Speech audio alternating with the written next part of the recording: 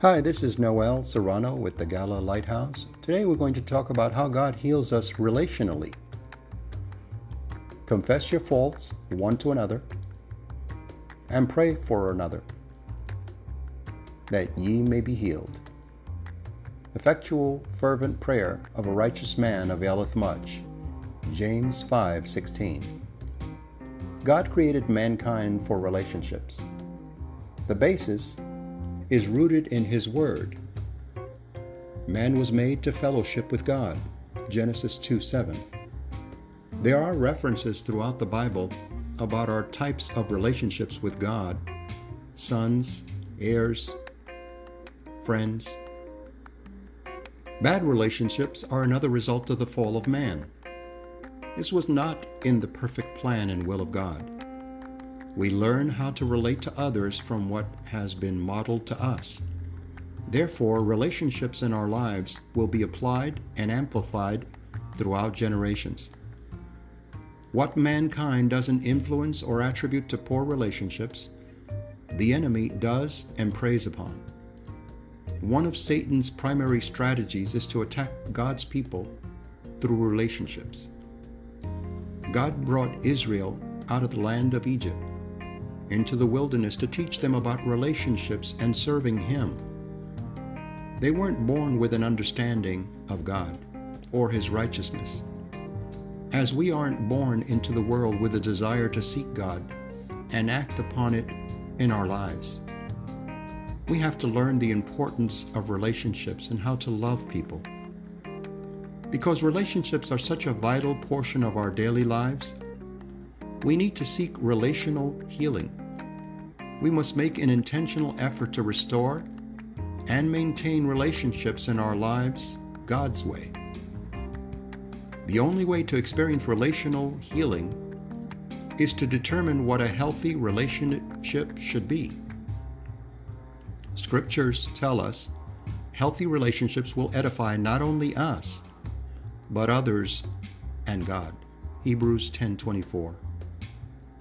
Good relationships will promote love and good works for the kingdom of God. James told the church many truths about relationships. 1. Saved people still have faults. 2. Faults cause damage to relationships. 3. We need to be healed from the damage. And 4. Healing comes from prayer and communication. Faults are transgressions we commit to or against another person. Scripture is clear that we have a responsibility to restore the faults and damages in our relationships.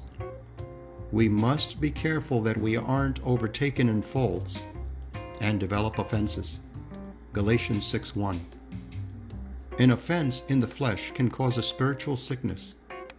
We need to reconcile ourselves to those we've hurt. Matthew 5:23-24. Or go and tell people they've hurt us with the aim to reconcile.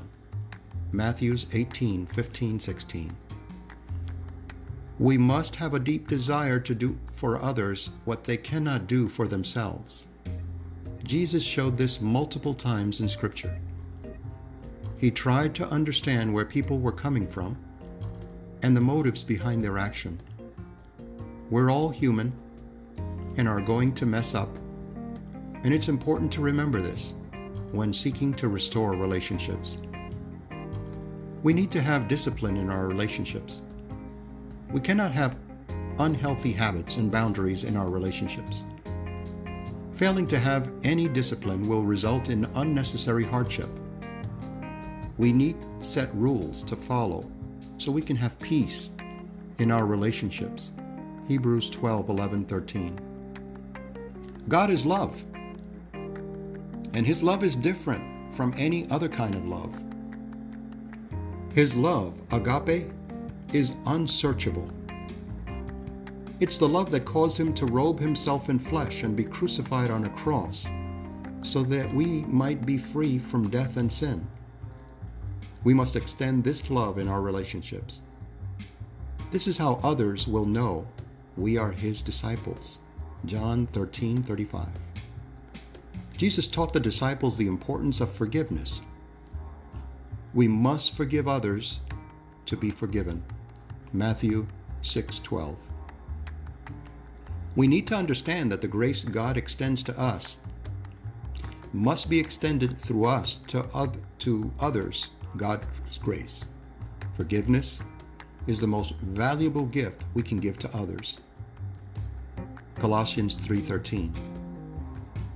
We must forgive an unlimited number of times. Matthew 18:21-22.